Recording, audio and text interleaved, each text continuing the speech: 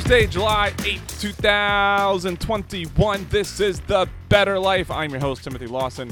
Living a better life means Buffalo! Goodness, I heard that over and over. Who can play that game and not get sick of that sound? Went over to MGM National Harbor to pick up some... I didn't pick it. I guess I didn't pick it up. Went to play a little kiosk game for a slot multiplier. I got 8 times, and I was like, yeah, I'll play a little bit for that. I won't go crazy, but I'll play a little bit for that. I sat down at a video poker machine, and it took me like 5 tries to find a video poker machine that was like working properly. Finally, I sit down on one that's working properly. Am I working properly? Like the screen, like the first few, like the screen wasn't responding. Another one, the button wasn't responding. And then I finally found one, and then this one, man, like why does it seem like people just spill their drinks all over video poker machines? The buttons always stick, and it's just horrible. Played for a little while, but it was getting annoying because the buttons were kind of sticky and the screen wasn't refreshing like quickly. It was weird. Hit a 4 of a kind, and I was like, okay, that's I cashed out, and I was like, I'm gonna do something else. And then I hear the famed Buffalo from the Buffalo Diamond behind me. I look over and I notice that the 4 times multiplier bonus is around 120 free games, and I don't know if that's good. I don't know what where that is on the scale of should play, shouldn't play. But it was a lot. I felt like I was like, oh, that's probably a lot. Let me sit down. Let me play some actual slots for once. My annual one game of slots. So I sat down, and man, I mean, I don't know how people do it. To be completely honest, I don't know how people do it. I would hit the button, I'd let the reels go, and then by like the 10th time, I'm like, I can't. I like tap, tap, tap, tap, tap, tap. I mean, I was trying to hit that button as fast as I could to get those games cranking. Long story short, it was kind of boring, and I didn't hit the multiplier, but I got a decent amount of slot points out of it, and got my annual little slot game in. Probably won't play slots again until 2022. So that was that, and I left the casino a loser. We all know that feeling. Craps tables, man. They were, I was like, well, let me play some craps to make myself feel better. Nope, $125 table, they were full. The rest was $50. This was on a Wednesday night. Nope, can't do it. Okay, this week's episode, a lot of fun. Mark DeVol and I talk about 2 gambling movies that were submitted by people. thebetterlife.us/betterviewing, all one word, BETTOR viewing. Is where you can actually fill out a form to let us know what movies, TV shows, whatever you want us to take a look at, review, and talk about on the show. And 2 movies that got submitted were California Split and Lay the Favorite. So that is what we decided to talk about. I won't spoil for those of you that don't follow me on Twitter and saw some of my feelings about either movie there. I won't spoil my feelings on these 2 movies, but this was a lot of fun. California Split was a really pleasant watch, and then we got a little surprise while we were talking about Lay the Favorite. So probably one of the more fun, better viewing episodes we've gotten to do. Enjoy. Mark DeVol from You Can Bet On That. How are you, sir? Very good. How was your birthday, ultimately? My birthday was ultimately good. I owe everybody a final number. I have, 4th holiday weekend, and I get distracted by things. Sure. But we did very well. I think if I count everything we raised from followerships, viewers, and then all the multipliers, and then the donations that everybody's been generous with, I think we're gonna hit about $1,000 per That's organization. Fantastic. Oh, yep. Great, good, very good. Yeah. So thank you for everybody who tuned in for that. Okay, people are in the stream. Hello, everybody. It's Tim Lawson here from The Better Life, along with Mark DeVol from You Can Bet On That. We are going to discuss 2 movies: California Split, which this is the first time I've ever seen it, and Lay the Favorite. This will be the second time that I've seen it. I'm actually going to let Mark take the lead on California Split because teasing my ending thoughts. I was so into watching this movie. Yeah. I took too few notes to lead this, so I'm gonna let you go first on California Split. Okay. Uh, let's just say up front that California's Split objectively is the better of the two movies. So I kind of want to just mention that because we're definitely going to be dealing with the better movie here first, and I think ultimately we'll probably have a lot more to say about it. I don't know if that's true, but anyway, these are talk about wildly different movies. I'll say more on this at the end, but since you've put that up front, I will say this is top 3 gambling movies for me of all time. Well, I'll tell you. Go ahead. I have spent from the last time that I've spent from the end of that movie that I finished earlier today to now trying to think of 3 gambling movies that I definitely like more, and I can't do it. Okay. So I since you're bringing this up, because I was going to mention this as well. This is the second time I've seen it. For me, this is absolutely the best gambling movie ever made. And if you want to quantify it more, I will say it's because how realistic it is. It's a movie about a couple of gamblers. It really, really is a good movie. Well, so we're going to do California Split first then? Yes, we're definitely doing California Split first. Okay. Yeah. So this came out in 1974. It's directed by Robert Altman. Now, the 1970s are considered probably the best decade in American film. And the reason for that is something called New Hollywood. A lot of really talented directors they actually kind of had control of their movies, whereas previously they were studio driven. The studio would determine how movies would turn out. And starting in the late 1960s and going through the early 1980s, these directors were making fantastic movies. The directors like Peter Bogdanovich and Francis Ford Coppola and Robert Altman, even Steven Spielberg and George Lucas are considered, part of what they call this New Hollywood. And it kind of went, like I said, up until about the 80s when Michael Cimino, who directed the Deer Hunter, made a movie called, I can't even think of it. It's terrible. I was going to write this down. I thought, I'll come up with it so easily.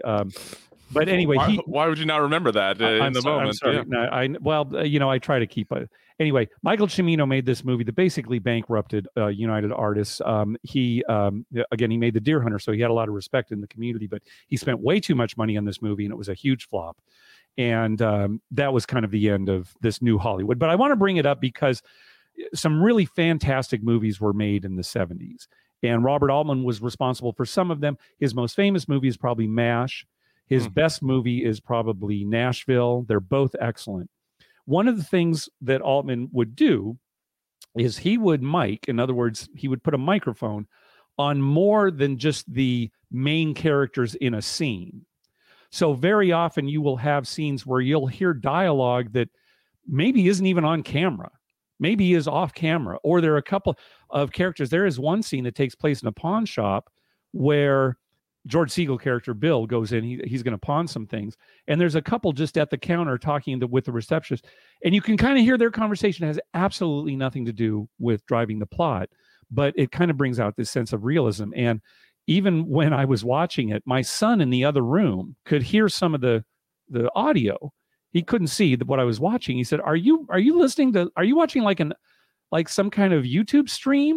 Are you watching some event?" And I said, "No, it's actually a movie." So yeah, he definitely wanted to go for realism in that respect. There's a few scenes in this movie where multiple people are talking and you can't understand what anybody's saying. And it absolutely, at first you're like, this is annoying. And then you're like, but this is how it is. This is how, a scene like sitting at the bar, and when people are talking over each other and two different people, you can't understand what they're saying. You don't want a whole movie like that, obviously, because you wouldn't get any real dialogue. But for what those scenes were supposed to be, it definitely added realism to it. Yeah, and I think I mentioned in a previous episode, one of these episodes, that Altman, you kind of have to get used to his movie making style, because there is a lot of that. Like you said, it's like, who am I listening to? I can't understand any of this. This is pandemonium. So once you're sort of in that milieu, you can kind of appreciate the film a little bit better. Anyway, so I wanted to bring that up because that's definitely a big part of his filmmaking. Eddie Gould So Elliot Gould. I'm sorry, Elliot Gould. Yes, Elliot Gould as Charlie Waters. Vegas fans will recognize him as a younger version of the character that I mean, not the younger version of the character, but as the younger actor. We know him from Ocean's 11. As he was, I can't remember his character again. I'll write this down, but I'll just remember it. What was his name? The character's name again? Do you remember? I can't remember from Ocean's 11, because for me, I've got like 20 years on you. Elliot Gould is like this 70s movie star, right? I remember him from being in these movies. So when I see him in Ocean's 11, it's like, oh, that's an afterthought. That's towards the end of his career. I'm not. When I think of Elliot Gould, I don't think of Ocean's 11. I go back and think of MASH. He was in MASH and, some of these other movies. And then George Segal. So we haven't really mentioned it yet. The two leads are Elliot Gould as Charlie and George Segal as Bill. George Segal, late great George Segal, just died this last year. Yeah, just a couple months ago, right? Yeah. So anyway, the movie starts at the California Club, a poker club in Southern California. Does not really exist, was fictional, but you would not know it based on this scene, because you really feel like you're in a poker room. I think it's the most realistic depiction of a poker room that I've ever seen on film. So many of the players, you look and you think, well, that person can't be an actor. They must have used real people from poker rooms, right? I mean, that's how good it is, right? And they've got, they've got the sign up board, in chalk, that they're using. They didn't have electronic boards like that. It is there are a few things that I think are amazing about this scene. First of all, I am too young to have experienced this, but back in the day, there were not dedicated dealers at these rooms. Right. Players would take turns dealing the cards. And it's even a plot point that comes up, when you're watching this scene. It turns out that the game that Charlie and Bill are playing, they don't know each other when the movie starts, but they end up on the same poker table. And it turns out the game that they're playing is lowball, California lowball, where the best hand is ace 2, 3, 4, 5. You ignore straights and flushes. So you're trying to get basically the worst poker hand. It's called California lowball. There's also a version called Kansas City lowball, where it's literally the worst poker hand you're trying to get. And in that case, it would be deuce, tray, 4, 5, 7. In other words, really a terrible poker hand. So anyway, they're playing lowball. And again, everybody's mic'd. You see all these folds at the table. There's no real plot moving yet, but this woman, one of the players says, "You mean I've got a goddamn 6 and everybody's out?"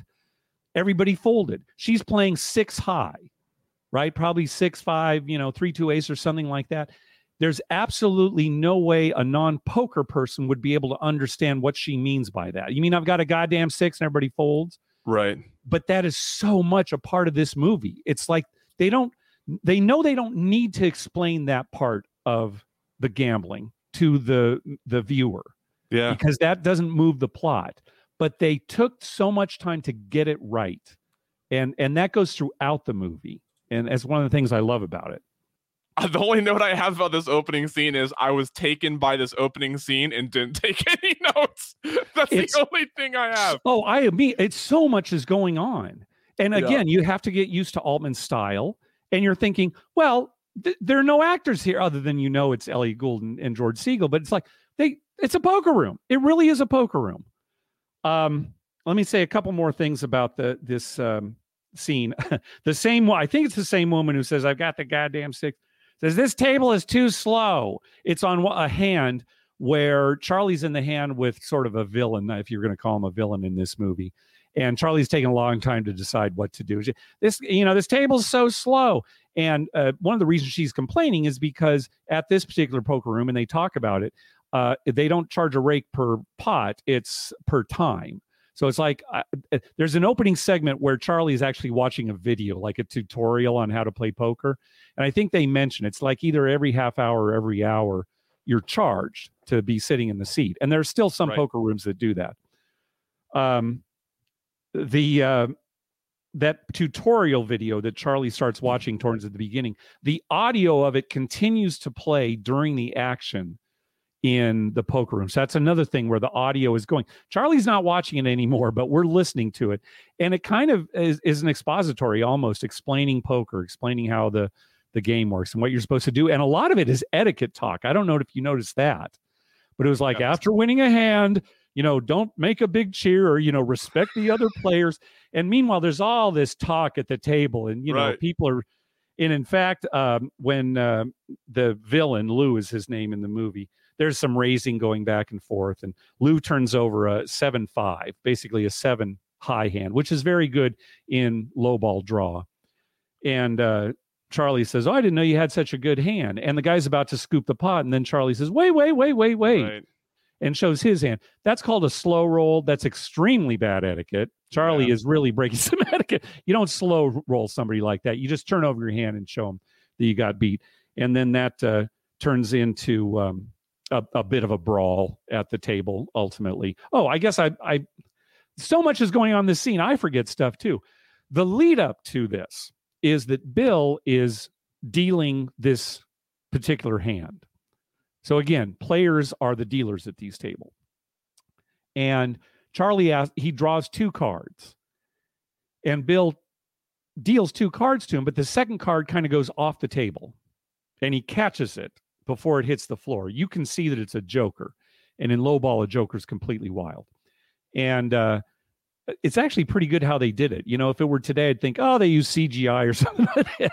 But so there's this argument about, did the card hit the floor? And then when Charlie ends up beating this guy, Lou, does Lou punch Bill, the dealer? I think that's it. He punches the dealer, yeah. But felt it. Yeah.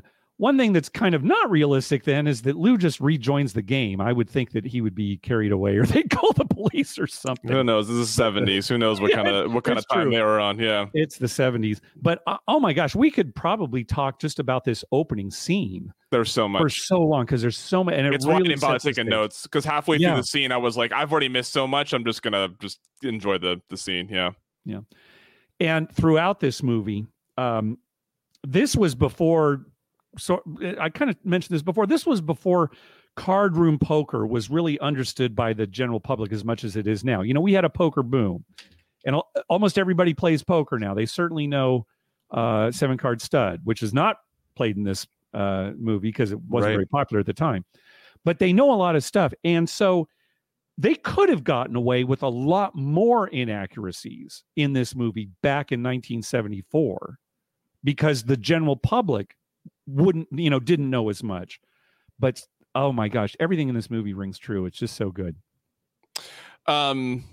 Yes, I have nothing. My next notes are at the bar when they meet each other. Sorry. So again, I literally have nothing for this scene other than it was really good. And it as soon as when the scene was over, I was like, I'm not gonna have I'm gonna be so into this movie. If it's like this, or is just if it's this compelling, I'm just gonna be into this movie for the rest of the.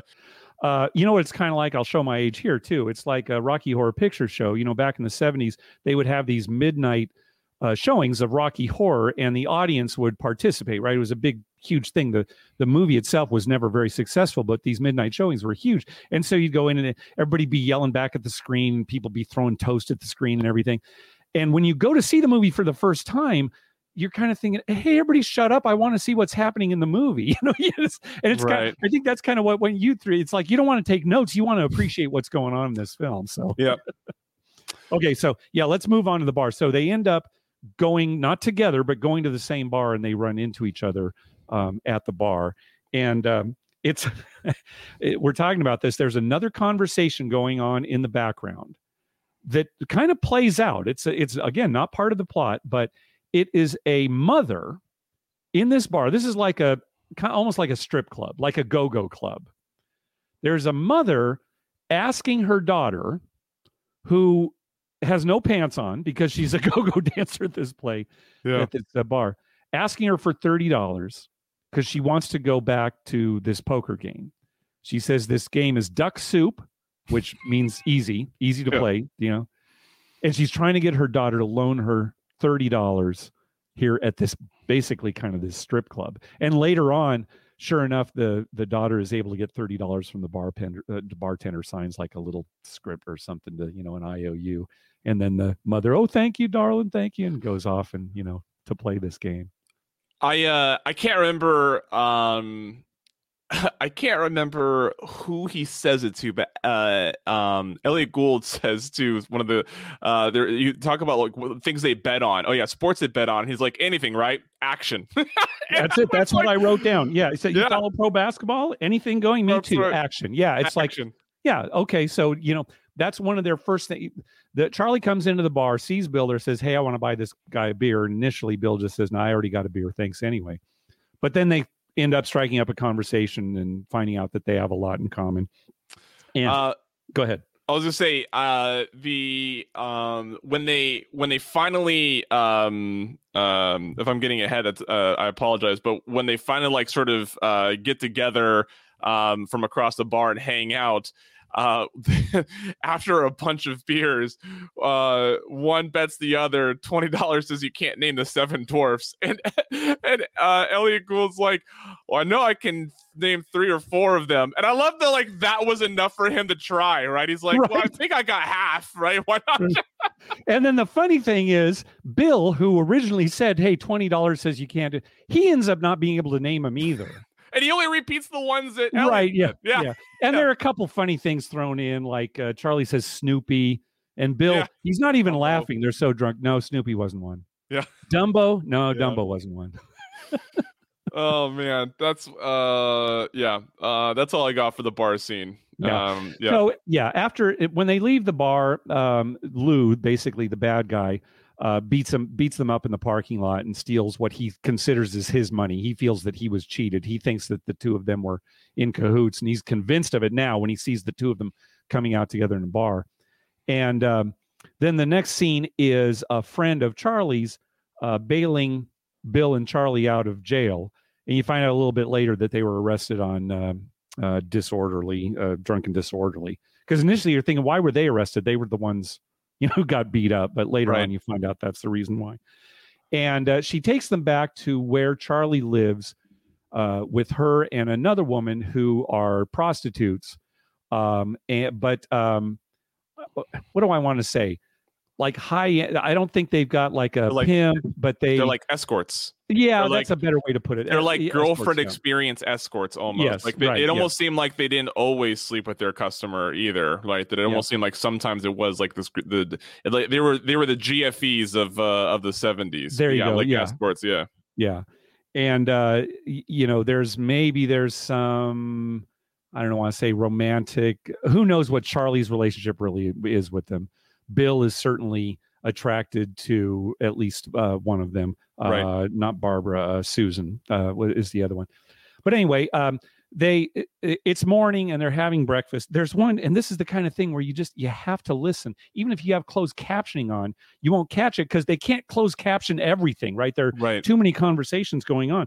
But just in the background, Charlie, I think he's either talking to Barbara or to Bill saying, oh yeah, when I was a kid, I lost a nickel to this kid, and I went to my dad to try to get it back, or to get a loan. I've been chasing ever since, or something like that. Just a little he says, thing in there. Do you remember the first time you bet on sports? And he says, I bet a nickel on the 1945 World Series. Don't laugh, I lost, and I didn't have 5 cents on me. Oh, there you go. So you got more of the quote than I did. Excellent. It's one of the few things that I caught, and I had to pause and rewind just to make sure I heard it right. Because I was like, wait, is he talking about? Because at first when he said I bet a nickel, I was like, he did not bet $500 on it. Right. And I was like, oh wait, and then I hear the 5 cent part, and I'm like, oh, like a literal nickel. Yeah. So anyway, it looks like Bill and Charlie are going to, strike up kind of a friendship here. Bill ends up spending the night there because they've probably been up all night. He sleeps during the day. But anyway, the next day, Bill goes back to his job. He's a reporter for a magazine. Looks like maybe an independent California magazine. And there are a couple interesting things that happen in the office. Number one, you find out that the publisher is an extremely young-looking, played The Fly. Why am I having so much trouble with names today? I'll get it. Jeff Goldblum. One of his literally one of his He's first a roles. kid. I think that Looked like a kid. he was really young there. You only see him for a second, but he turns out to do the publisher. And this caught my eye. He gets a call. Bill gets a call from Charlie. Charlie says, "Hey, I'm going to the track. Can you duck out of work? Come down to the track. Let's." And Bill is, "Oh no, I really can't." He's missed some work. And finally, he decides, oh, that's what he's going to do. And as he's leaving, he pretends like he's going to be going to Chino to do some research on an article. And he says, "Hey, Barney, how far away is Chino?" And there's a guy in a office in the back. You can't see very well. And Barney tells him how long it's going to take. And I heard the voice and I looked at the face and I thought, oh my gosh, that's Harry Anderson, aka Harry the Hat from the Cheers episodes that we watched. Right. And I go online. I look at the credits. I go online. I go to IMDb. Nothing. I can't find anything. So I text my friend Mike, the one that I was talking about earlier. Not Mike, not Dr. Mike, but a friend of mine, Mike. We used to watch Cheers together. I said, "Hey, check out California Split at this time mark. Is that Harry Anderson?" He looked at it and he said, "It absolutely has to be." I showed my wife. As soon as she saw his face without even hearing. Anyway, so Harry Anderson, small role, uncredited role in coming full circle here on The Better Life. And so, and one more thing. Gosh, this is such a tiny little thing. In some conversation in the background at the magazine, they mentioned Jerry Weintraub. Jerry Weintraub was the producer of Vegas Vacation, who played the high roller in Vegas Vacation. I think he did produce some of Robert Altman's film, but not this one, I don't think. So anyway, I don't know. Just throwing that out there. So I think that's all I've got up until the point where they go to the track. You got anything else here? I think this is the next scene. Charlie, I want to make sure Charlie is on the bus to the track, and a woman refuses to sit in a certain seat for luck reasons, and asks Charlie if he'll switch seats, and he's like, no, and like he refuses for the same reason. He's like, no, I'm not. And there's like this huge conversation about who's willing to switch seats. No one's willing to switch seats because everybody's being superstitious about the seat that they're in, and they finally negotiate enough movement with people who aren't superstitious to make it just work for everybody. Yeah. I was laughing so hard. I was like, this is so, I'm not superstitious, but I'm a little stitious right. territory. It's like, I mean, I know sitting here doesn't actually do anything, but I'm not getting up. Of course I'm not crazy. Yeah, and the woman asks Charlie, "Hey, what do you think of this one horse? What was the name? Egyptian Femme? Yeah, I believe. And so Charlie's saying, "What, are you crazy? No, she's not. She's no good. Look, they bumped her up in class, and she hasn't finished in the money in previous races. No. And basically talks her out of betting on Egyptian Femme. And then, of course, you kind of know that what's going to happen is he's going to bet on Egyptian Femme. And he does end up doing it and winning a lot of money. So anyway, that's kind of the interaction with the woman on the bus. Maybe we'll talk about her a little bit later. When that the scene at the track first starts, Charlie is coming up the escalator talking to maybe a friend of his or acquaintance of his. And he says, "Just don't bet the chalk. No chalk betting here." And I know you've talked about chalk on your show before, but it's probably a term that a lot of people don't know. Basically, betting the chalk means betting the favorite. Yes, because in the old days, that's it. They wouldn't put lines up for all of the numbers and sides, but when for the spread, if it was a certain team -7, that it would be that team -7. They went right +7 on the other side. So laying the chalk would be the team that has the chocolate on it. Right. So there's a couple of professional sports bettors in the chat that'll tell me if I'm wrong on that, but so that's what it means to lay the chalk. Yeah, and there's a lot of things you can say. Oh, you've been eating chalk all day. It means you've been betting on the favorite all day. There's a lot of different ways you do. But again, just a throwaway line, and this is what I'm talking about. Nobody, the general public, they may not understand it, but they don't have to. And the line goes by so quickly, it doesn't drive the plot. It's fine. Yeah, but it's that's attention to detail. I love that. Now I think that's all I've got for the scene. Other than Charlie does, Bill does show up, and they bet on Egyptian Femme, and they win a bunch of money. And, so what I loved about that is while Charlie the professional bettor is cheering on the horse, Bill, the newbie bettor, is cheering on the jockey. That's like, right. He's, yes. He's yelling out someone's name, and Charlie's like, "What do you do?" He's like, "That's the jockey's name," and he keeps on cheering for the jockey. I was like, "That's such a newbie bettor thing." That was a nice little touch. And then when the race ends, Charlie knows it's a winner. And Bill's not convinced. He's like, "There's a photo finish. How can you be sure?" He's like, "It's a winner. What are you talking about?" I just love how the pro was so like I've seen this a million times. I know it was a winner. And then sure enough, you find out that it's a winner. Yep.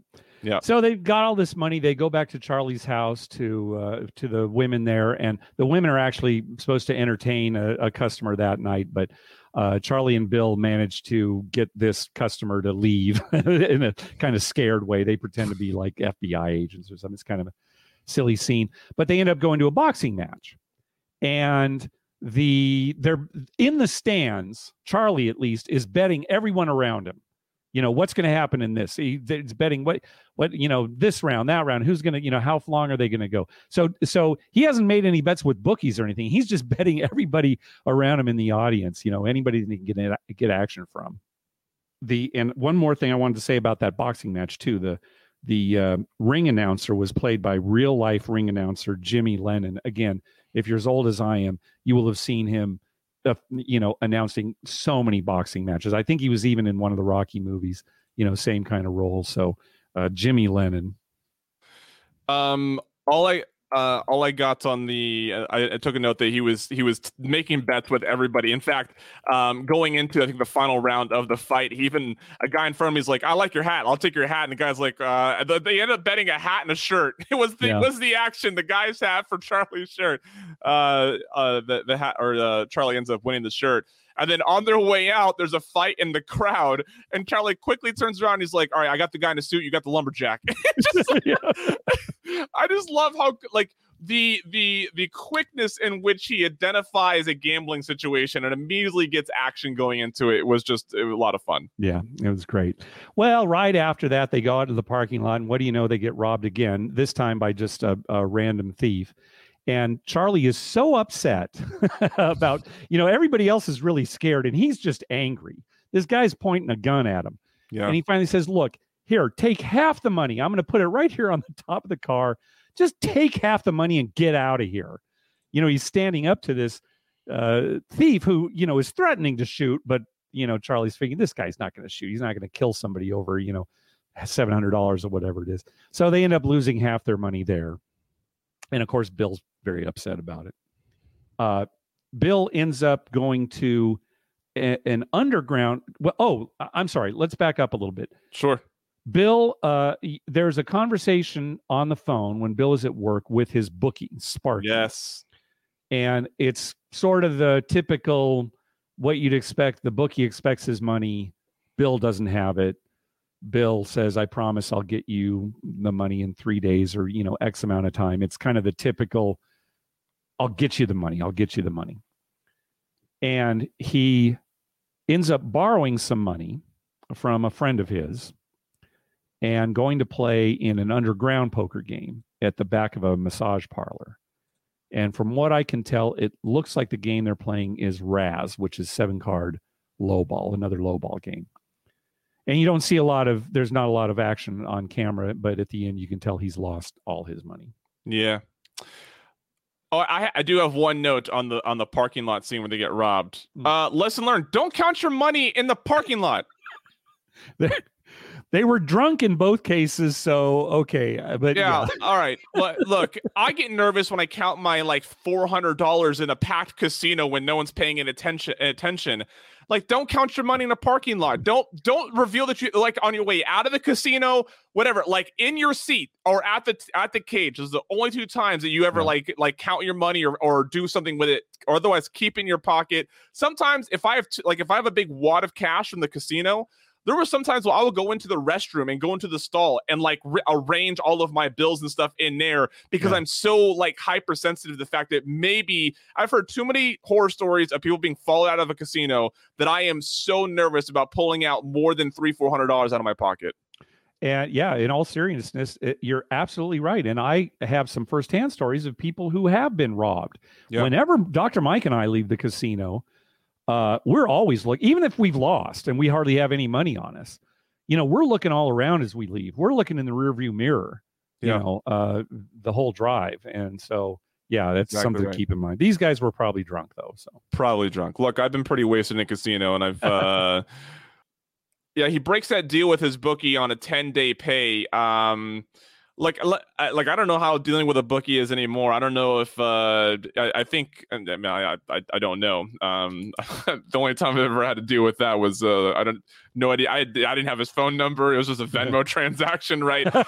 So getting this glimpse into old school, it's different now, huh? It's so different now. Getting that glimpse into old school bookmaking from these movies and such is always so fascinating, because I'm like, it gets portrayed in the 70s, 80s, and 90s as like this tough guy who's going to break your legs. And now it's just like a college student who's like, come on, man, just bet. Like, you can't bet with me until you Venmo me, right? Like, it's that. Yeah. Yeah.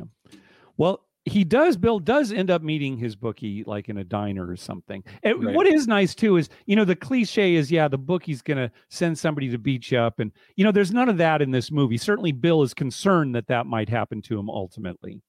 But he does meet with his bookie, and he doesn't have the bookie's money, and the bookie, starts by having pleasant conversation, then slowly realizes that, Bill doesn't have the money and gets very angry. I don't have too much more to say about this scene other than the bookie is played by the man who wrote the screenplay for the movie, Joseph Walsh. If I ever do anything to help produce a film, my requirement will be to be somewhere in the film. May not be a speaking role, could just be something behind the counter or something like that. But like, if I produce, write, direct, whatever, I will be in the movie somewhere. And I always love it when that's the case. Yeah. So you can. I think it's if you're going to give credit to anybody for the realism here from a gambler standpoint, I think a big part of it goes to him, the screenwriter, again, Joseph Walsh, and to Altman, because ultimately, he is running things and needs to make sure everything's going right. I think I was very quickly doing a little research before we started the show here, and I think Joseph Walsh, he might still be alive, was talking about how authentic the movie is, and that was important to him, from a screenwriting standpoint. So he's obviously from that world too, you would think, basically. And he's got like a broken leg in the scene, which isn't important. I wondered if maybe his leg was really broken in real life, and that's how they. Anyway. Yeah, maybe. Yeah. So the next note I have is about Charlie running off to Tijuana. So anything you have between now and that is, I have nothing written down. Okay. This is when I really started watching the movie. Yeah, I will talk about this. There is a scene where Charlie is hustling these teenagers or young men in basketball. He's playing basketball with them, and then at one point says, "I'll take any of you one-on-one," and ends up, hustling beating the guys for like $49 or something like that. And it's not the scene doesn't move the plot that much, but it just kind of shows you everything to this character is about the action. Yeah.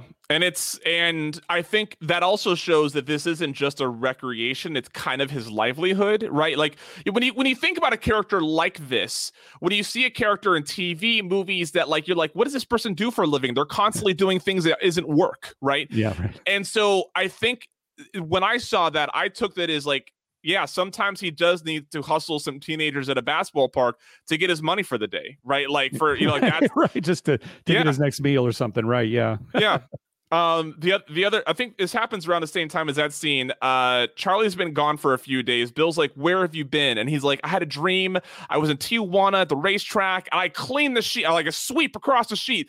So what? Of course, I had to go." And so I love how he justifies running to Tijuana to bet on dogs because he had a dream that he swept the sheet, and he's like wearing this like very stereotypical like Mexican hat, and he's like got a I don't know, what do you think? What's those things you swat at for candy had like or whatever? It was like a small pinata, like a parrot or something. Oh man, I was laughing so hard. He's like, I had to go. It's such a degenerate. God, yeah. And you're talking about this. I'm trying to think of some gambling game, well-known gambling game that isn't featured somehow in this movie. Yep. Because we talked about track, poker. He went down to bet on the dogs in Tijuana. You know what there wasn't? There wasn't Flip It, which is featured in Lay the Favorite. That's right. Lay the Favorite has a big advantage over California Split in this respect. It has Flip It. That's true. He ends up back at the forgive me for jumping ahead here, but he forgives me. He ends up back at the track and finds the villain, the guy who sort of led the robbery of him earlier, and corners him in the bathroom. And it has to be one of the best exchanges I've seen in a fight scene, where he goes to like tackle the guy and the guy punches him square in the nose. Charlie falls straight down and just praises how great of a hit it was. He was like right on the button. He's like, oh, that is definitely busted. And he just praising the guy. And then he gets up and kind of kicks his ass and leaves. But I just love just the composure to realize he just got hit on the button and was that was something. Yeah. I love the scene too for the way it starts, because Charlie goes in there obviously to, get his money back or somehow, maybe to beat him up, who knows, but he goes there and the guy, Lou, looks at him and just immediately punches him, right? There's not even a chance for Charlie to say anything. He just, that's what I would do. He says a little something. And Lou knows this guy. He knows why he's cornered him in a bathroom and just punches him. If I've wronged a man like that, I'm not waiting to hear what he has to say. Right, yeah, there you go. Yeah. I know he's not here to talk. I'm glad you brought up that scene, because for some reason I didn't write it down here. And as he leaves, as Charlie goes to leave, two guys come in, and of course, it's like, well, how do you explain this? What happened? Charlie quickly goes, yeah, I wrestled. He was trying to kill himself after losing the last race. I tried to help him, and leaves. And I was like, that's such a great way to. I know the guys keep looking like, what, should we do anything? What did he say? Oh man, yeah, that's good. All right, so I was just going to say, leading up to sort of the finale of the movie, Bill has heard about a game up in Reno. Yep, a low ball game, a poker game that he's sure that he can beat, and. Initially, Charlie's saying, what are you talking about? Let's just go to Vegas, right? There's got to be a game in Vegas too. It's a lot closer than Reno. I said, no, I'm going to Reno. And they kind of argue back and forth, exchanging some unpleasantries. But then eventually Charlie says, hey, you want me to come with you? And Bill's like, yeah, of course I want you to come. And so they take the bus up to Reno, and go ahead. I don't know if this was when they got to Reno or before they got on the bus. So I'll say it here.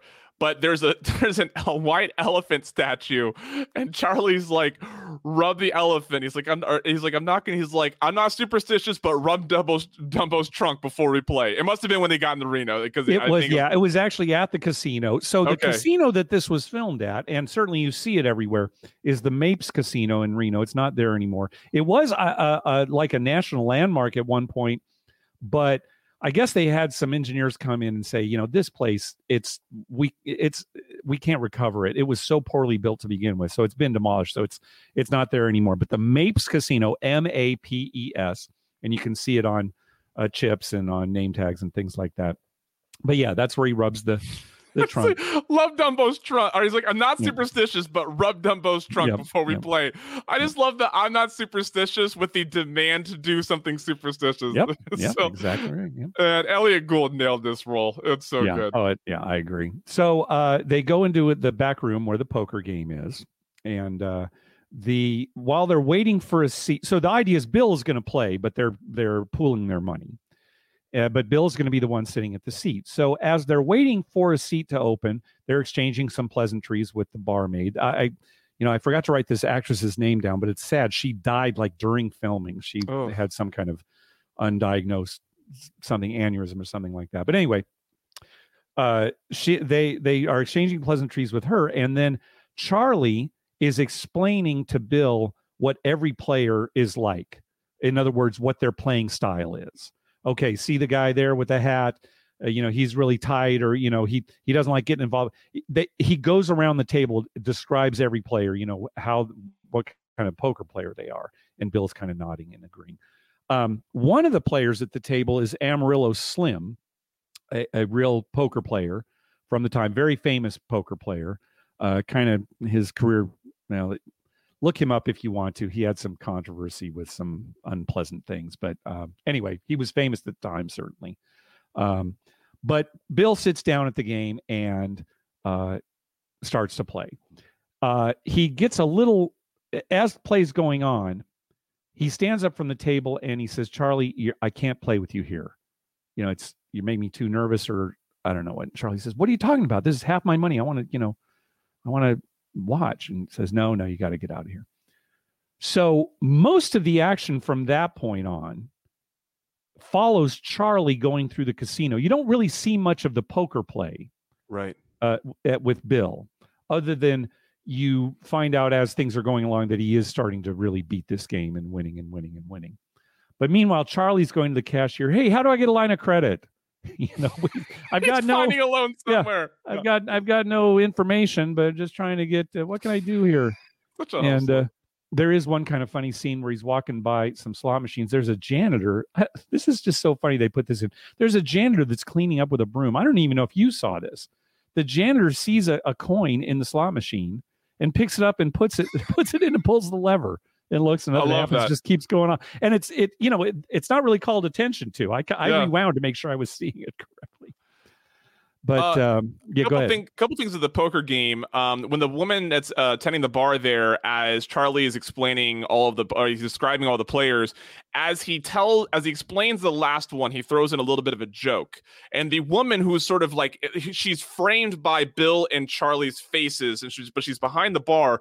She kind of smiles and laughs, and then she goes into saying, "Hey, that was a really good job." And I wonder, I'm convinced, I watched it one more time. I think she broke. But I think they kept it in because it would make sense that the bartender would find that joke funny as well. But it's such a genuine smile and laugh right on cue that I was like, I'm pretty sure that actress just broke right there, and they just left it in because it worked. There had to have been a lot of ad-libbing in this movie. You see it, you think, okay, not all of this could be scripted, right? I mean, it's just... things happen too naturally. And again, there's so much dialogue going on, but you're probably right. Yeah. She probably, and just left it in.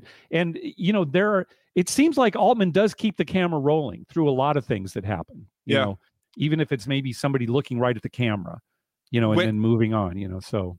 And when the dealer's divvying out chips, when Bill sits down, he says yellows are $20, which is very new to me. I do not remember a time when chips would represent $20. Was that a thing earlier in poker, or is that normal? Yeah, I'm such a casino player. I'm used to 5 and 25, right? Yeah, I have a feeling it was not that uncommon. And now that you mention it too, the $5 chips, they weren't red. I can't remember. I don't remember. I should have written that down, but yeah, the colors definitely were different. Yeah. That's all I really remember, actually, or all I had for the poker game there. Yeah, and then basically the movie sort of wraps up with, again, Charlie trying to get action at all these different games, and then Bill coming out of the poker game saying, "I'm doing really well. Let's keep playing." They're good. I'm glad Captain Jack put that there. I knew she was the wife of somebody, and I couldn't remember who it was. So, yeah, there you go. Yeah, very sad. She was like in her 40s. Yeah. Yeah, Captain Jack pointing out that the bartender that we're talking about here, played by Barbara Ruick, died during filming. Her husband was John Williams, who composed Star Wars and the composer of Star Wars and other movie scores. So, thank you, Captain Jack. That was a great little nugget there. Yeah, good. Anyway, so. Bill comes out and he's winning and he's, playing a lot of blackjack, and you're used to these movies where it's like, oh my gosh, he won all this money at poker. Now he's going to lose it at regular casino games, because at one point he says to Charlie, "I've lost the rhythm of the poker game. It's like I'm done. That's it." So he ends up playing some blackjack. He plays some roulette, and really you're thinking, oh, it's all going to go down in roulette, but no, he hits his number 26. Then they go to the craps table, and he goes on this incredible run that includes incredible heater, 4 11s in a row. And, they're asking the dealers, have you ever seen a run like that? Well, that's one of the best ones I've seen. It really seems like real dealers there. And then I don't know if we want to kind of talk about how the movie ends, but that's basically the guts of it. So the few notes that I have in this last few scenes here as he's on this winning streak, Charlie sits down. So Charlie's been shooed away by Bill. Bill is starting to believe that Charlie may not be the best thing to have around while he's gambling. So every time Charlie gets near him, he tries to shoo him away. Here's a question I have for you. half of what he has coming out of the poker game is Charlie's. But Bill, like, I feel like Charlie was like trying to suggest, hey, let me have some of my money. And Bill was refusing. He was like, no. Yes. That's the only thing that I felt was unrealistic, in that I feel like in their relationship and with Charlie, I kind of feel like being the mentor to Bill along this journey, I think would have had enough authority to get his half at that point. That's the only part of this whole sequence where I was like, I don't think that's actually how it would, but it's essential for the movie, obviously. Yeah. Yeah, but I feel like Charlie would have gotten his half there. I think you're right. And if you're talking about absolute real life, yeah, that probably would be the case. But I think that kind of was the point, is, the student has become the master, that kind of thing. And it makes it suspenseful because it makes you think that Bill might lose it, right? Like it's almost owning Mahoney-ish, where it's like he's not taking care of his profits, he's gambling with it, right? And you have flashbacks to Philip Seymour Hoffman losing $1 million in baccarat or whatever it was. He was, but it was. I just did this. You're like, what is it? There's a fly in front of me. I don't know if that came up on camera. I'm not going nuts over here. When Charlie sits down at a blackjack table, and he's like, I bet the Milky Way. Yeah, he put out a candy bar. He's like, I bet the Milky Way. He even tried to bet it in the field on the craps table. Let me have the field bet with the Milky Way. Yeah. Oh, but gosh, I'll tell you the only unreal. Okay, I'll talk about another real thing too. At one point, Bill is betting like $300 a hand in blackjack using bills, right? Money plays. Money plays. And even the way that the cards are dealt is correct. A lot of times it'll be some actor or actress who's just, not a real dealer. But sure enough, the very first hand, the cards are kind of dealt to the player. And then the remaining two hands, she puts the cards under the money, which is how they'll deal when a single player is playing multiple hands. Just little things like that, that don't matter, that the general public wouldn't even notice. It's just so nice to see in a movie, especially a movie as old as this one is. Yeah. Man, I think if it's easily the most accurate gambling movie we've covered, and possibly the most accurate gambling movie I've seen, without truly like going back and seeing, but you're right. All the little nuances, all the little, even like the janitor picking up, that's not like gambling accurate, but I feel like that's casino culture accurate, right? Especially in the 70s. Like, yeah, why wouldn't he just throw it in the machine right there? And it's some young kid too. I say a janitor, but it's like some 20-year-old or something who you see do it. So, I have a couple things here, but yeah, I'm actually, because he calls the black and yellow chips the bumblebee chips, which I thought was cute way to call that. I have a couple notes here that I'm actually not going to mention, because I am going to my final point on this movie is I'm really close to saying this is my favorite gambling movie ever. Rounders is the only movie I am having a hard time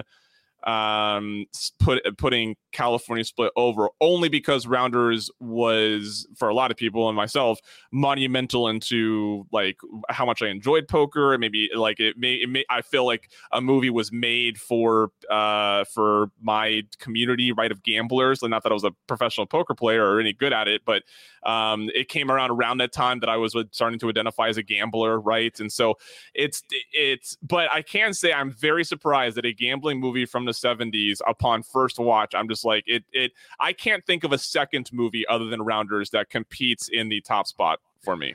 And maybe Rounders, it's easier to identify with the characters than maybe the characters in California Split. I guess it depends on where you're coming from. I don't know if you think that's true or not. Say that again. So I think maybe one of the reasons people might prefer Rounders is because it's easier to identify with the characters in Rounders than the characters in California Split. What do you think of that? That might be why I liked California Split more. There you go. Okay. Because I'm not a serious poker player, but I am someone who, when you get on a heater, just don't look at my money. I'm gonna go to the craps table.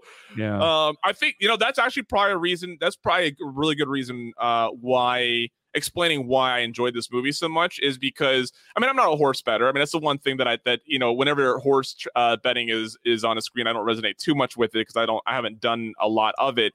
But the behavior of those gamblers is still something I resonate with, right? And the balance I loved in it, Charlie's balance of being like, you could tell he knew what he was doing, but also like was a degenerate. Like you could tell he just wanted the action, but was smart about the way he did it. And I think that's something that I think Rec Plus bettors can kind of understand, right? Like we take it seriously, but we also just kind of like to gamble for a little bit. And so that is probably why California Splits did so well with me. This was the first time I ever watched it, and Elliot Gould just nails this performance. Yeah.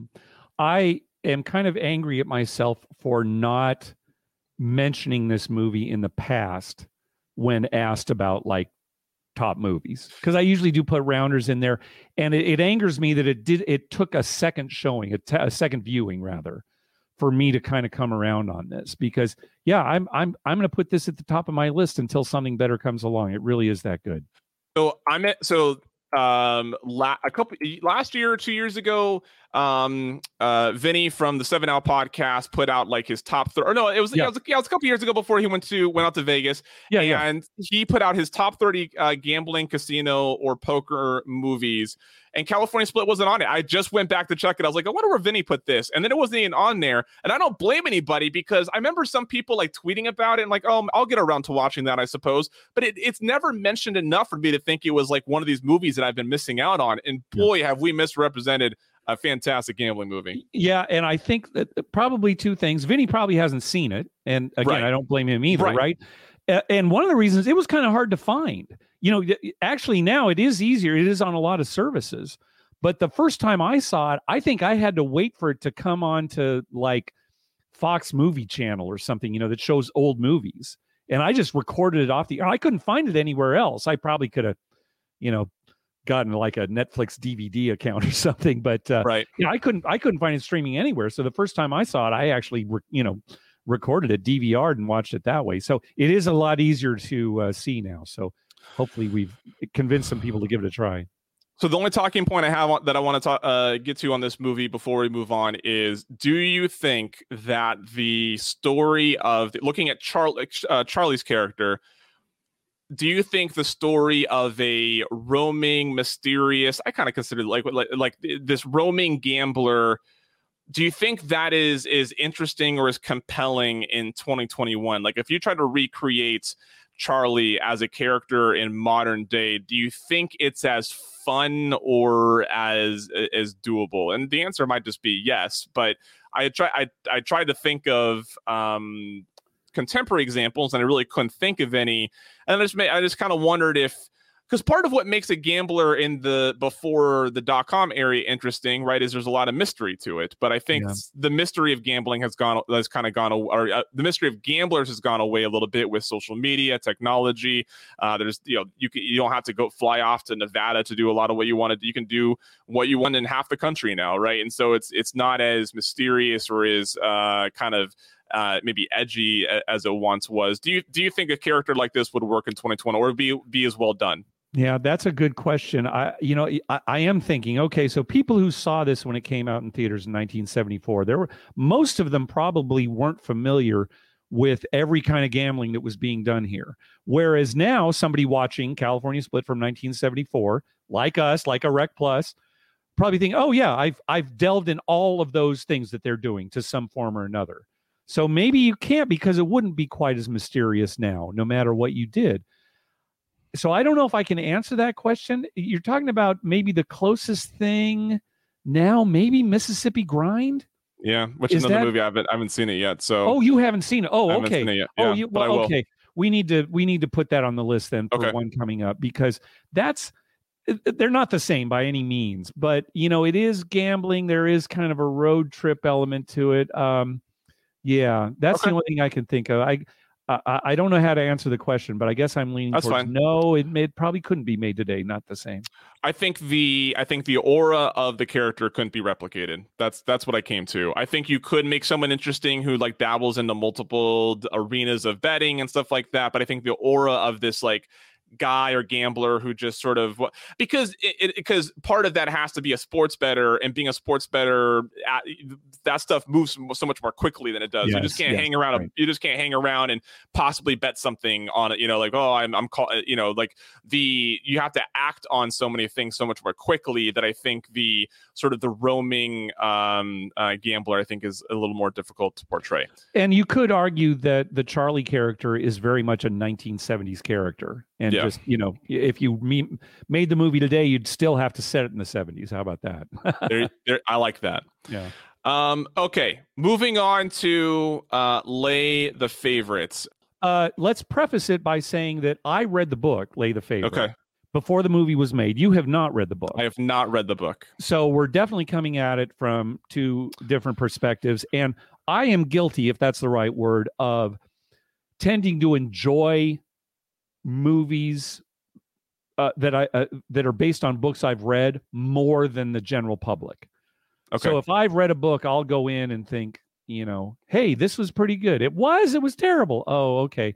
Maybe because I've got the background of the characters that, you know, doesn't come out in the movie, but I'm coming into the movie with that. So, you know, I'm probably, the first time I saw Lay the Favorite, I was probably coming in almost guaranteed to like it more than most people would. How about that? Yes. So my context is, I don't remember how long ago it was that I saw it for the first time, but I stumbled across it because I was looking for gambling things, I think, on Amazon. And I think I stumbled across Lay the Favorite, and I was like, oh, Bruce Willis, Catherine Zeta, yeah, I'll watch this. Sure. So that's how I ended up there.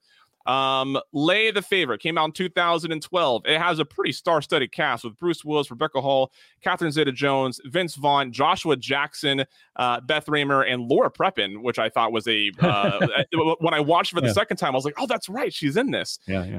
So a star-studded cast. It as you mentioned, it is based on a book that I don't think many people know when they talk about this book, and people who are familiar.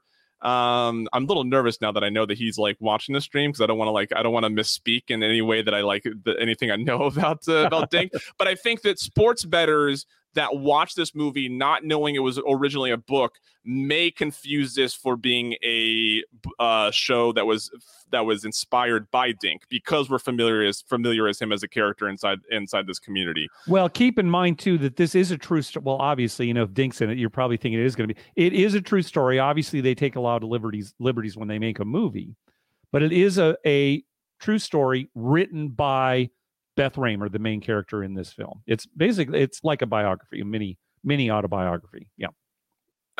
Again, like we do with most of these movies, I'm going through the gambling related parts, the non-gambling related parts. That'll be for you to watch when and if you decide to watch this movie. Rebecca Hall plays Beth. She shows up at Dink Inc., which is just an absolute great name for a business. Dink, you nailed it there. Dink Inc. is exactly what you should have named your business. Great. I love that Bruce Willis is eating as he opens the door. And the reason why I love this is because I think that very well portrayed like a professional gambler's aura, in that you just sort of eat when you are an aura, but like a routine, like you sort of eat when you get a chance. And they did the same thing with Rusty's character in Ocean's 11. He's always eating in like a lot of scenes, and it was for that same reason of like, well, you're so busy, you're doing things, you don't like have time for formal meals. So I kind of like that it begins with him opening the door, and with eating. He claims Bruce Willis's character Dink, claims to play some poker, but not blackjack, because it doesn't involve any skill. And I thought those are really weird. Like, I thought that was a weird game to include in that line, because that's the one game that I think anybody who knows about gambling knows that there could be skill applied to blackjack. Yeah, I agree. I'm glad you mentioned that, because that is kind of a confusing line almost. Yeah, it seems out of character. It doesn't seem to make sense, certainly to gamblers. So yeah, I agree. That's an awkward line. Yeah. He mentions you can do this in Nevada or online overseas. Lists what he's been on, and he doesn't mention soccer in one. He talks about everything from this to that, and soccer doesn't get mentioned once. I'm curious if the actual Dink has ever bet on a game of soccer. That's what I want to know. Okay. All you have to do is say 55%. It's that easy. That's why so many of us bettors are and there's a really great this made me think of the reason why I wrote this down. I can't remember what it's called, but there's a documentary on, I think it's available on Amazon or something. It's not action. It's something that came out years ago. Teddy Covers is in it, and he talks to some kid who like claims he can easily hit 60% in the NFL. And Teddy quickly is like, I will bet anything that you can't hit 60%. And so I think I think it was great that they made that obvious early in the movie that a professional gambler does not win a bunch. It's just a little bit over that half mark. That is good. And I'm glad you brought that up, because if anything, you can't beat at 60%, it'd be the NFL, right? It's probably the tightest line in all of sports, right? It's probably the most accurate line. And so I don't think any legitimate, sports bettor is going to say they're getting 60% on the NFL. Dink explains what he's trying to do. He looks at an odd screen, and it's the Don Best odd screen, which is a very popular odd screen service that if you're a sports bettor, you should be familiar with. But if you're not, Don Best and a number of other other services have these screens with team spreads and games, all that sort of stuff, and it updates on which book has what line. And a lot of bettors use this to track movement. I have not found an odd screen that covers the United Soccer League, that covers League Two in the EFL, that covers any of the tier 2 or below this leagues that I bet. So I do not use a service like that. But I thought I paused it and I looked in the browser. Sure said Don Best. I think it's mentioned later in the movie, later in the movie. But I thought that was a nice touch.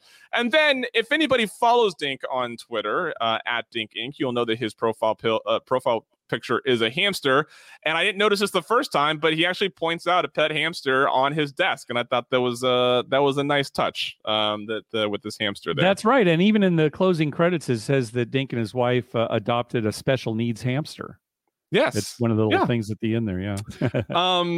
Mark. A week ago when we decided to do these two movies, I was like, I wonder if there's a way for me to get Dink on here. And then I was like, I don't know if I don't have it. Like, I didn't know how to get a hold of Dink, and then my birthday and everything. But here we are. Luck would have it that Mr. Dink himself is here with us. Amazing. Dink, thank you. It's first of all, I'm sure you're sick of sports bettors like myself telling you how big of a legend you are to some of us. But Dink is Dink is a name that I've heard for as long as I've been betting on sports, which goes. I mean, I haven't been betting on sports very well for very long, but I have been betting on sports very poorly for quite a long time. And Dink is a name that often gets floated about. I was pleasantly surprised years ago when I first watched this movie. I saw the name on the door. I was like, oh, Dink, I recognize that name.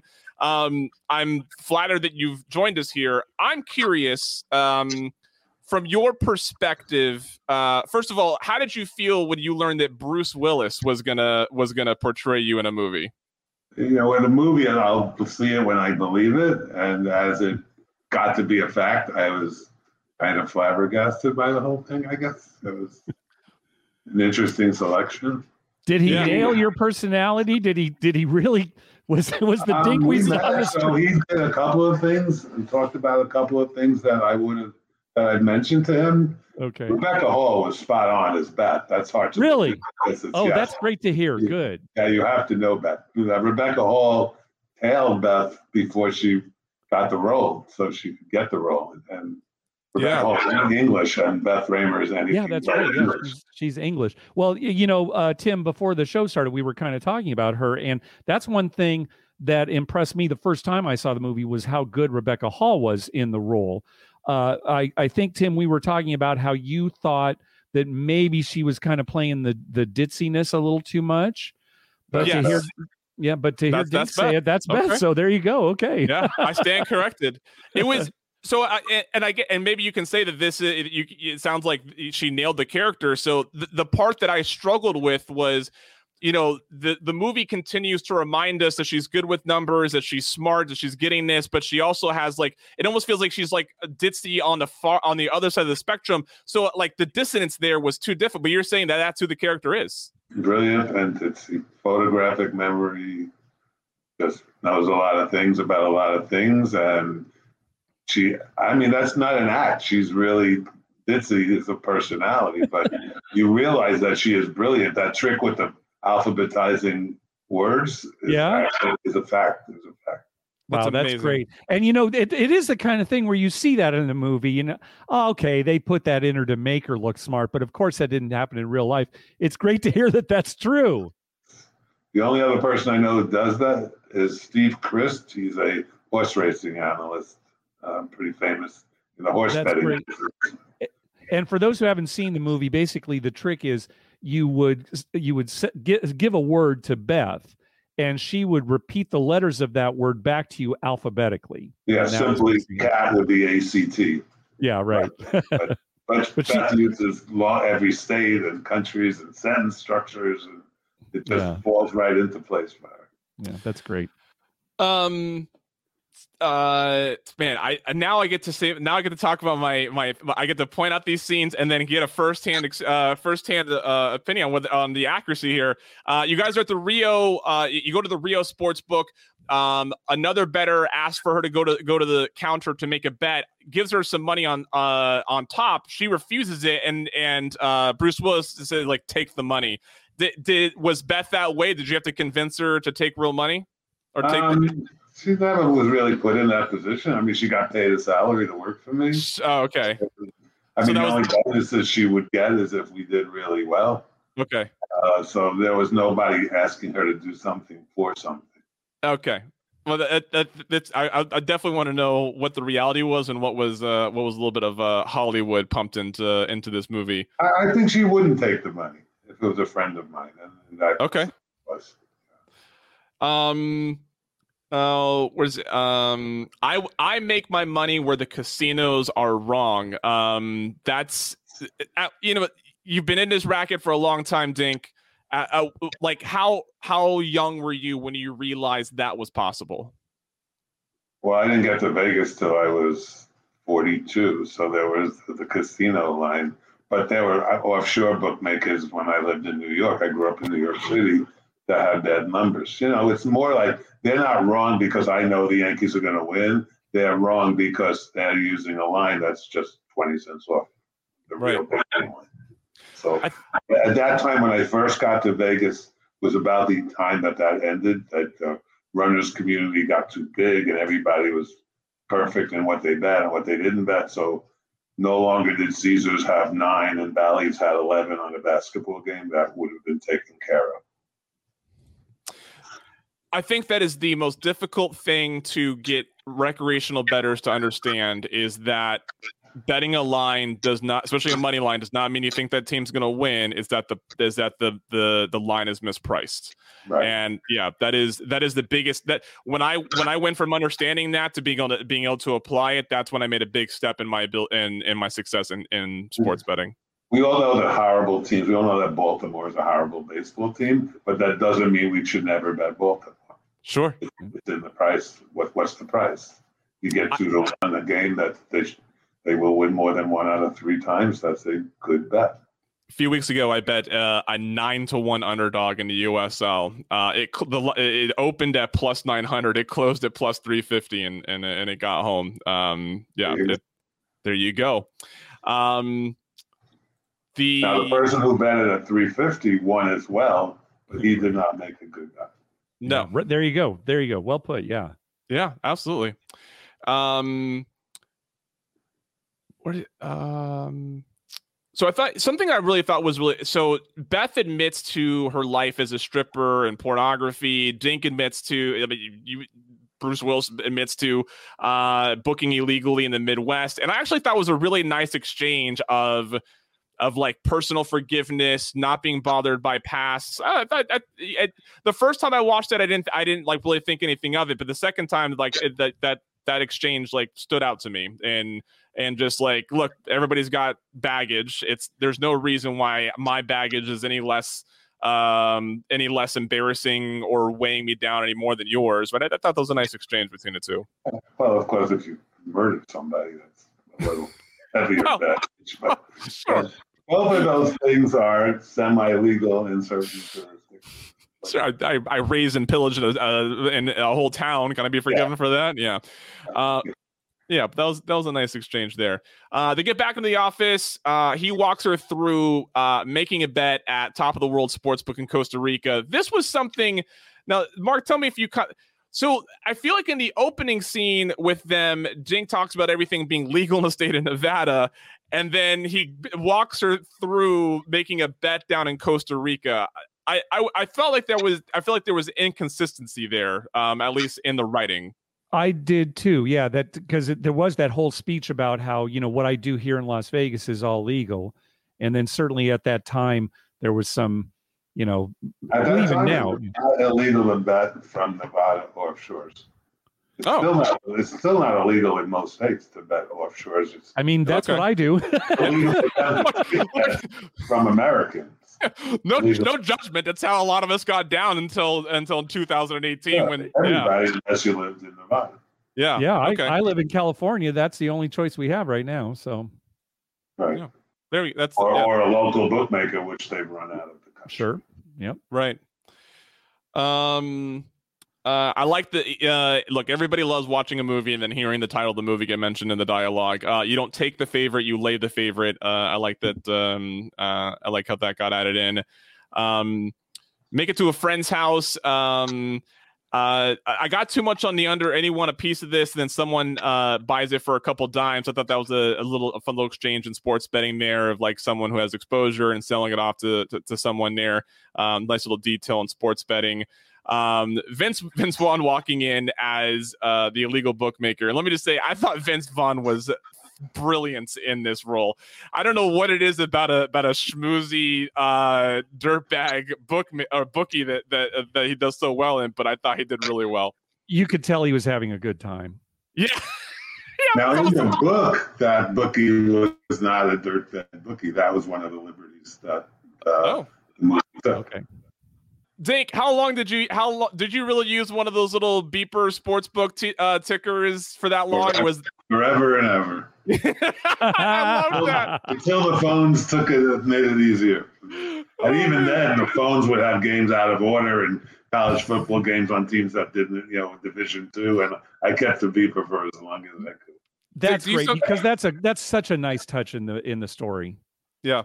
I love the office though of full screens. I think that really epitomizes the professional sports bettor atmosphere of like multiple screens. But I actually believe it or not, Dink, I recall you being on My Guys in the Desert just a few years ago, and I specifically remember you talking about how you'll have more than 2 games on, but you can never really pay attention to more than 2 games. And I think that's a great point as well. As much as we love this idea of screens everywhere else, you can't really like do anything beneficial in looking at watching a game if you're trying to pay the more attention to more than 2 games. For sure. Sometimes I pop in 720 on DirecTV and they have all the baseball games in a box. They'll have 8 games at once, and I have to click one of the games just to go to one game at one time. Yeah. Right. I like that they walked into Caesar's book and it appeared to actually be the Caesar sports book. Like as they were walking in there, I was like, holy smokes. I'm pretty sure it's actually what it looked like in 2012. Yeah. They let us use a bunch of different sports books. Yeah. That's cool. Since we're talking about that too, Tim, I think when I was looking at one point, they were in Harrah's and it really didn't look like the Harrah's in Las Vegas. So I was looking at some of the filming locations. The motel that they use in the movie, it's called the London Lodge Motel, and that's actually in New Orleans. Yep. So yeah. I'm thinking maybe they used Harrah's New Orleans as some interior for Harrah's. Do you know if that's true, Dink? I did consulting for the 10 days they did it in Vegas, and then they moved to Harrah's for three weeks. It was only, that's another story, but that movie was shot in 31 days. And they definitely did not use Harrah's in Vegas. Okay. No, yeah. They used Bally's, which was right. The MGM now. It was Bally's back then, I believe. Yeah. I would switch to the MGM, or was the MGM before. Was the MGM. That was a scene with North Carolina. Okay. So the two girls are in the casino, Beth and her friend, and Beth's like, "Who are you texting?" And she's like, "It's my shrink. He has a tip on a game tomorrow." And I just love the idea that like someone randomly in your life would like know something about a game. That's a great line. Yeah, I mean somebody that she confides in. Yeah, her shrink is the one who's giving her tips. Yeah, that's a good line. Back in the office, a horse wins, but Dink doesn't bet it. Dink, is there a story behind this? Is there? Do you know? No, like, just the way they were. Okay. Me going bad. I'm glad to hear that, because I was like, that doesn't seem like it. It was a weird part in the storyline of like having someone who. I think the hardest part in watching Bruce Willis's character go is. I know that the real life Dink is a professional bettor who I like to think views all of this sports betting objectively. I'm sure we've all done some subjective betting, and so whenever Bruce Willis does something subjective, that's when I'm like, I don't know if that's accurate or not, but maybe it is. Well, sometimes you like a horse and then his eyes get too short and you decide. Yeah. That wasn't explained in the movie, but that's the situation that would. I like the 7. I tell the office I like the 7, and then they run the race, and it goes to 3-1 right before right. And I go, I'm going to pass them 3-1. Yeah. And then it wins, and they think I have it, but I decided not to play it because it had no value anymore. Something like that. One of the runners is at Celine Dion.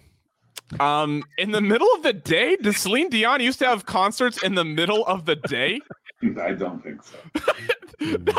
I was like, you don't have to be too much of a Vegas nerd to think like, wait, it's like lunch. Why is Celine Dion doing a show at lunch? Does she have a matinee? Yeah, that seemed like kind of a I mean, it's funny. That's supposed to be funny, but it seemed a little forced. Yeah. Yeah. We find out.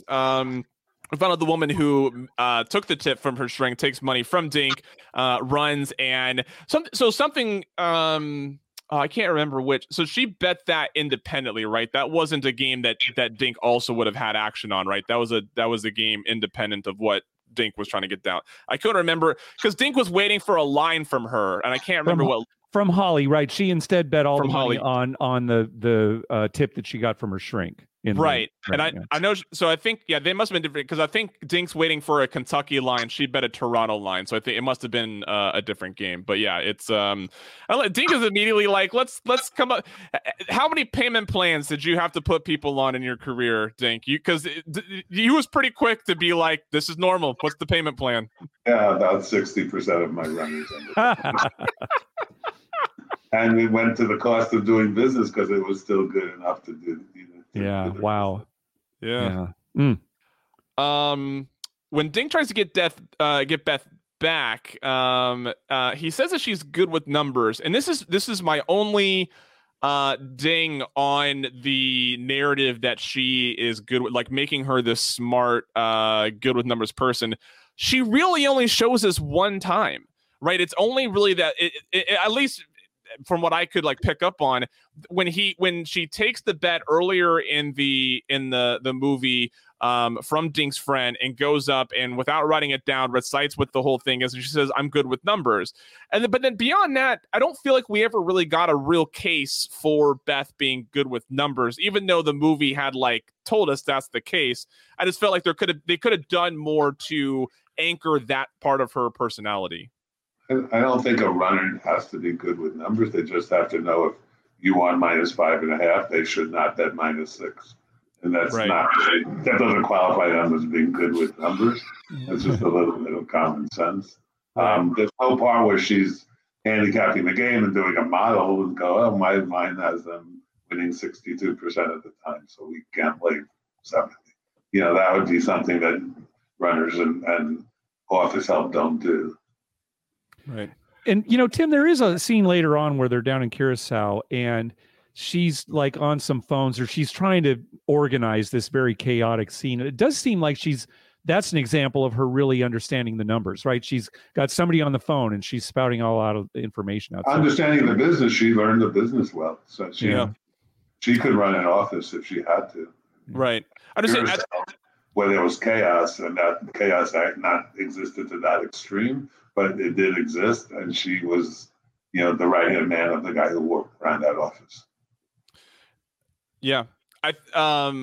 When they get back to the office, this may be one of my favorite scenes.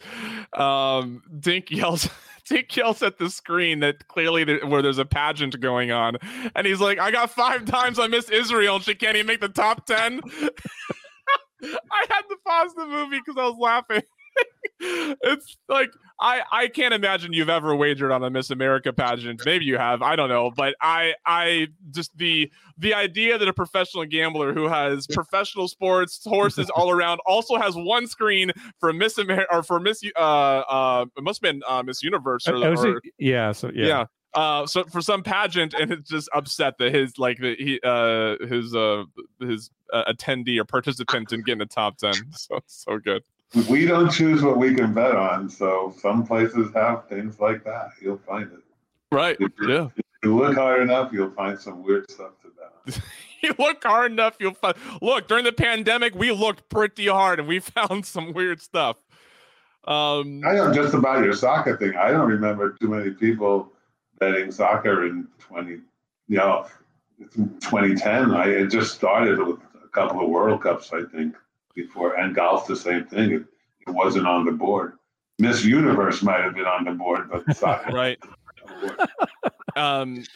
So it's funny you say that because so I bet a lot of second tier leagues now because they're available. The stats are like there's plenty of data available. I can even watch the games to get the eye test. Like you can watch a lot of stuff. I think it's when he's part of his losing streak, Dink's losing his mind, and someone says this is gambling, and I kind of like the idea that someone is losing their mind a little bit at some losses. I think even the smartest people have that happen. Dink is the 57 Chevy of gambling. Might be Vince Vaughn's best line. Dink, how do you feel about being referred to as a 57 Chevy? Good about longevity. Might not run too well, but it's been around for a while, I guess. But I can see that. But I at that time, I think I was not the dinosaur that I might be now. Well, that is a great line, and Vince Vaughn's character, is very cocky, kind of delivering that line. He goes on to say, "But all modesty aside, I am the Ferrari, or if Ferrari made a super fast tank with laser blasters sticking out, I would be that of gambling." Right. So, I mean, that sets up the Vince Vaughn character, right? Is how Dink is one way. I'm like this, superhero. Yep. I'm a grinder. I always have been a grinder. There you go. Good. She goes to pay a client at a diner. Her discretion is a little bit embarrassing. Is this how far into reality do you think this is, Dink? Do you think Beth, in her early days in New York, would have made the mistake of possibly paying someone with that little discretion? Yeah, when she found out about what being an agent was, she kind of thought, it's not that important that I get the track history of my clients. I think she met a doctor who was betting and thought that would be pretty much a guarantee as somebody who would pay. Well, and Tim, talking about that scene too, where she goes in the diner, I didn't particularly like that scene only because the gambler, I think Greenberg was his name in the movie, he's upset that she's about to give him all this money with some policemen at the counter. Right. And I thought, well, why is he even sitting there then? Why didn't, as soon as she walked through the door, why didn't he take her out? Right. Because obviously the bag she has is full of cash. Right. So I understand what they're trying to do with the scene, but it's also one of those things where you kind of second guess it. That's a great point. I think, the onus should have been on him if he was that aware of the setting, for sure. And this is a great example of how things are different. You don't get backpacks of cash. You just get Venmo. You get Venmo and Cash App. That you don't have to worry about bags of cash. Um, so just a whole bunch of Vince Vaughn. Beth is blowing up at Vince Vaughn about his discretion, and she's like, "You played Guitar Hero with the delivery guys while taking bets on the phone. You left who owes who on what on or who owes what on the sheet on the booth." At Sizzler. By the way, great Sizzler reference for anybody who remembers that restaurant. That's still around. Don't knock my Sizzler. Is Sizzler still around? In certain states, yeah. Okay. Good. Yeah, they're gone from here. Yeah, that's good. Okay. Are you a Sizzler fan, Dink? Do you enjoy Sizzler? When I go to PWG, which is a wrestling show that used to run in Reseda, we would all meet at Sizzler for the pre-PWG meal. Nice. Okay. It's efficient. We couldn't do it at a big restaurant. Beth's in hot water now, or Beth thinks she's in hot water with something that's going on with a guy who's not paying. She's down in Curacao now. She's trying to help out Vince Vaughn and his business. Vince Vaughn's just doing cocaine and hookers and stuff like that with everybody else. She's trying to maintain a business. She gets spooked that maybe one of her clients who isn't paying is also possibly going to the feds. Her boyfriend, played by Joshua Jackson, who is a really fantastic actor. I forgot he was in this until I saw it the second time. Probably another favorite line I have. He's like, "No, do not call my phone from Curacao, the gambling mecca of the Caribbean." Yeah, that is a great line. It just goes to show there's so much humor in this movie, and in her book as well. You can tell, right? I mean, it's a true story, but there's a lot of great humor in it. That's a great writer for sure. Absolutely. Yeah. And we'll talk about this maybe when we wrap up, Tim, but it's when you're reading the book, she is such a good writer, and she's so likable in the book, being very honest about her own flaws or, indiscretions or whatever. And it makes her even more likable. You really feel like you know the person when you read the book. I'm actually not going to get into the last scene or two because I'm going to encourage people to watch the movie. Right. I don't like giving a lot of spoilers on here when we can. I will end with this. Now that I understand a little bit more of how well, so this is what was confusing me. Rebecca Hall is a good actor, right? Like she's been in some really great stuff. And so when I watched, I was like, man, this character is really acting ditzy. And I was like, I was confused because I am confident Rebecca's not overplaying this. So this must be where she was directed. And now that we get the context from Dink that is exactly who Beth is, I think they could have done a better job anchoring the other side of her character then on showing you sort of the more brilliant part of her character to show why she is so valuable to Dink, to these people, and not just being this bright young person that catches their eye. One of the biggest flaws in the movie is they thought portraying Beth as Beth would work, but most people rejected it as being very unrealistic. Yeah, and that's always a problem when you make a film based on real life, is that sometimes if you're very accurate, it's not convincing. And maybe you have to put some other element into the movie to bring people around or change the personality. That's unfortunate. And there's not much, I don't know what they could have done here. If that's really what Beth is like, yeah, I don't know what else they could have done. Because I think Rebecca Hall is wonderful in the role. You can listen to some of the old Beth interviews on NPR, and there's just some of them. You'll see that she's just like that. Yeah. That's what flawed Stephen Frears when he saw her. That he knew Beth, and then Rebecca Hall nailed Beth perfectly. Yeah. So how could she not get the role? And then that kind of screwed up the movie as being like, what kind of a person are they? How come everybody's normal, but this girl is good? Yeah. Gosh, that's disappointing. Gosh, that's disappointing. Yeah. Yeah. Did you know that Beth was going to write that book? I told her, don't waste your time. Who wants to read about this business? So, you mentioned on Twitter, be kind. So I feel like and you can tell us what you think. Well, okay, so what I think my first time through it, I thought, okay, I was indifferent. I was like, okay, that was a movie on gambling.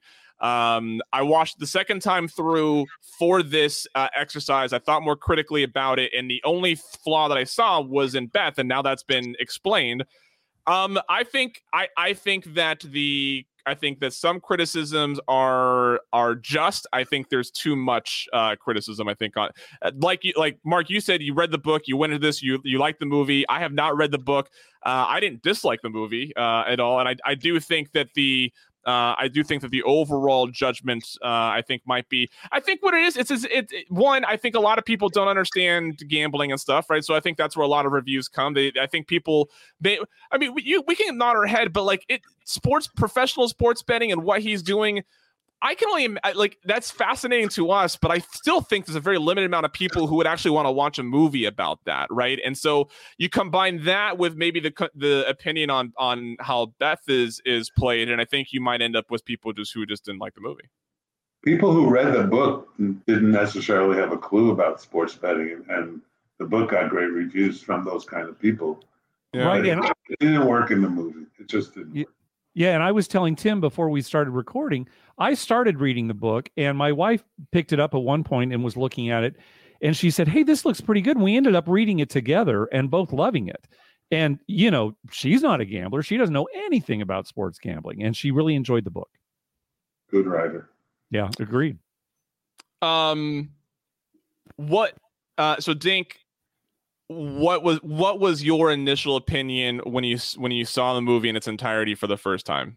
Oh, we saw it. It was a featured film at Sundance when I saw it the first time, and you're there with a full crowd of people. It's just that's me. And Bruce Willis was on stage, and Rebecca Hall was on stage, and it's more of the. I didn't start looking at the picking the movie apart. I knew Beth didn't like it. I knew Beth had a problem with it. Okay. She said it's not what the book was. Didn't follow the script that much, and she liked the action of doing the movie with them, and we all had had some input onto the movie. But it was rushed. It was sold to. It was supposed to be filmed by a major motion picture studio. They said, "Get these actors, and we'll film the movie." And then they reneged on that promise, and it was bought by a guy who immediately sold the movie based on the actors to some private people. So he didn't want to put another penny into the movie. It would just come out of his pocket. And the movie was really rushed. And Steven Frears has such a good reputation that the expectations of this movie were higher than what delivered. Yeah. That was the problem. So, this movie, so for people to get better context, and Mark, I know you have a poker game you need to run off too soon. So this will be my last question for Dink, and then you and I will wrap up. Okay. To give people the context of the movie, like this came out in 2012, but at what year were you and Real Beth actually meeting and taking place? Like how far back does that go? Probably 4 years before, maybe. Okay. 2008, 2007. I think that would be about right. Okay, so it wasn't actually too far off. No, she wrote the book. She left me, was in New York for a few months, then went to Curacao, then went to Columbia University in journalism. And how she got in there was very Beth-like. She didn't have the grades, but she did everything she needed to do to get in. Then the movie came out right. The movie was in production pretty quickly after she finished the book. So maybe in 2005, I guess, because at the beginning of our relationship, that story takes 4 years to tell because she worked for me for a while and then before she left Curacao. So I'd say 2005 was the first and 2009 might have been the last scenes. Okay. Dink, I'm going to let you go so Mark and I can wrap up here. It was a pleasure talking to you. Thank you so much for joining us. Mark, do you have any... I'm amazing that you did this. When I saw it, I go, wow, I'm going to have to listen to see what other people think about that movie. You were kind. I appreciate it. Oh, Dink, it was great having you on. That was fun, but I enjoyed myself very much. Very good. Thank Dink, you. I'm going to follow up with you to get you on for a feature on the Better Life. How does that sound? Sure, whatever you need. Very good. Thanks, Dink. Thank you.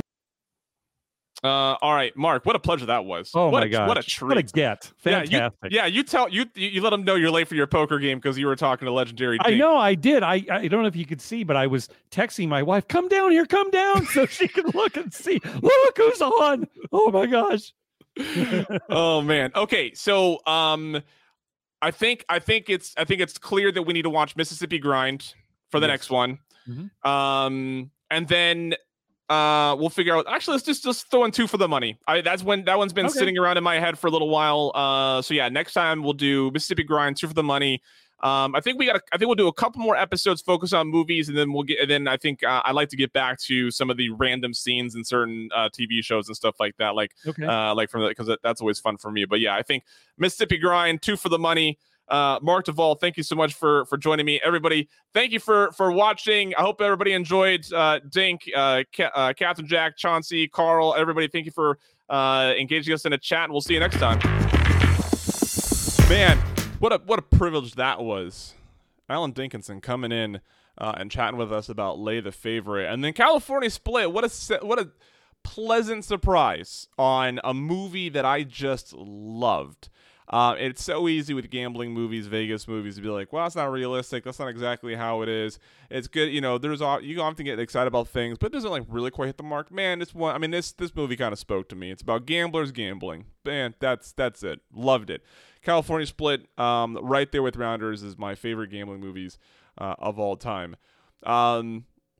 The Alan Denkenson thing was very much a surprise. Going into, as I mentioned in the stream, going into doing this, I was thinking, well, I wonder if Dink would be willing to talk to us about this. I was like, my the birthday stream was coming up. I was preparing for that, and it was a holiday weekend. Before I knew it, we were a day away from recording. I was like, I don't know Dink. I don't know if I have a good enough like connection to him to like get the request to him in time. I didn't know, right? And so I just we just did it, and then I was pleasantly surprised that Captain Jack Andrews made Dink aware of the stream. Dink ended up watching it, and so I sent a little stream invite over to Dink, and he joined us. So that's, as I told Mark DeVol afterwards, it's actually one of the reasons why I got into podcasting was because of those opportunities to connect with people you may not otherwise connect with and have a platform to talk to them. So that was a lot of fun for me, both as a podcaster and in a sports bettor. As we mentioned, Mississippi Grind and 2 for the Money are the 2 movies we're going to be watching next. 2 for the Money is available on Prime Video, I believe, and then Mississippi Grind apparently available on Hulu. At least that's a quick search told me that. So I have not seen Mississippi Grind yet, so I'm looking forward to seeing this. I have seen 2 for the Money. It's okay. I enjoyed it. So those are the movies that we'll be watching. To recap, I meant to tweet this out, but so forgive me. I meant to tweet this out. To recap my little birthday live stream, brand growth charity event from last week. By the way, thank you everybody for tuning into that. That was a whole lot of fun. I had a lot of fun talking to my friends in this community, the fellow podcasters, and interacting with everybody in the chat. Here's how it broke down. All right, I said $2 for every stream view. We had 158 total stream views across Twitch, Facebook, and YouTube. So that's $316 raised from stream views. I said $1 for every new follower on my platforms. We had 115 total. So that's $115 from followership. So that's $431 total from me. If you watch the stream, you'll know that I played some trivia games with some of the folks that joined me for little bonus multipliers. Based just from those multipliers, I think it ended up at 50% bonus. So that's $646 raised for 2 charities from just the base efforts alone, really. And then when considering the contributions from the guests like Mark and Eric, Traeger, and the others, We're going to get to, I think, about $1,300 donated to both charities, to the Arlington Food Assistance Center here in Northern Virginia and the Las Vegas Rescue Mission out in Las Vegas. So we will do this again. This was a lot of fun. The stakes or the ways that money is raised might be different, but I'm not going to always do this little brand growth thing. But I will find clever ways to incentivize people to watch and engage and stuff like that for the sake of raising money for deserving organizations. Again, thank you to everybody who watched, who followed, who joined me, to the gentlemen who not only joined me with their time, but also were nice enough to contribute on their own behalf. And so this was a lot of fun. I really enjoyed it. So we got some money going to those organizations, and it's always nice to do better. You know what I'm saying? It's always nice to do a little better. Thank you, everybody who's following me and pledging on Patreon. Your support is very much appreciated. Patreon shorts coming out every day, Monday through Friday. This week, I was talking about the different kinds of sports betting outs. So if you're interested in that, that's available over at patreon.com/thebetterlife. All it takes is a $2 pledge or more to get access to those. All right, that'll do it. I'm exhausted. Past calendar week has been content heavy. The stream went for about 2.5 hours. Mark DeVol and I talked for almost 2 hours last night, and time to start thinking about what's coming up for the rest of July. Thank you so much for taking the time to listen. It really does mean the world to me that you spend all this time, especially if you made it to the end of this episode. Goodness, this was a long one. Thank you for your time. Thank you for your support. On behalf of Mark DeVol and Alan Denkenson, I am Timothy Lawson. Good night and good luck.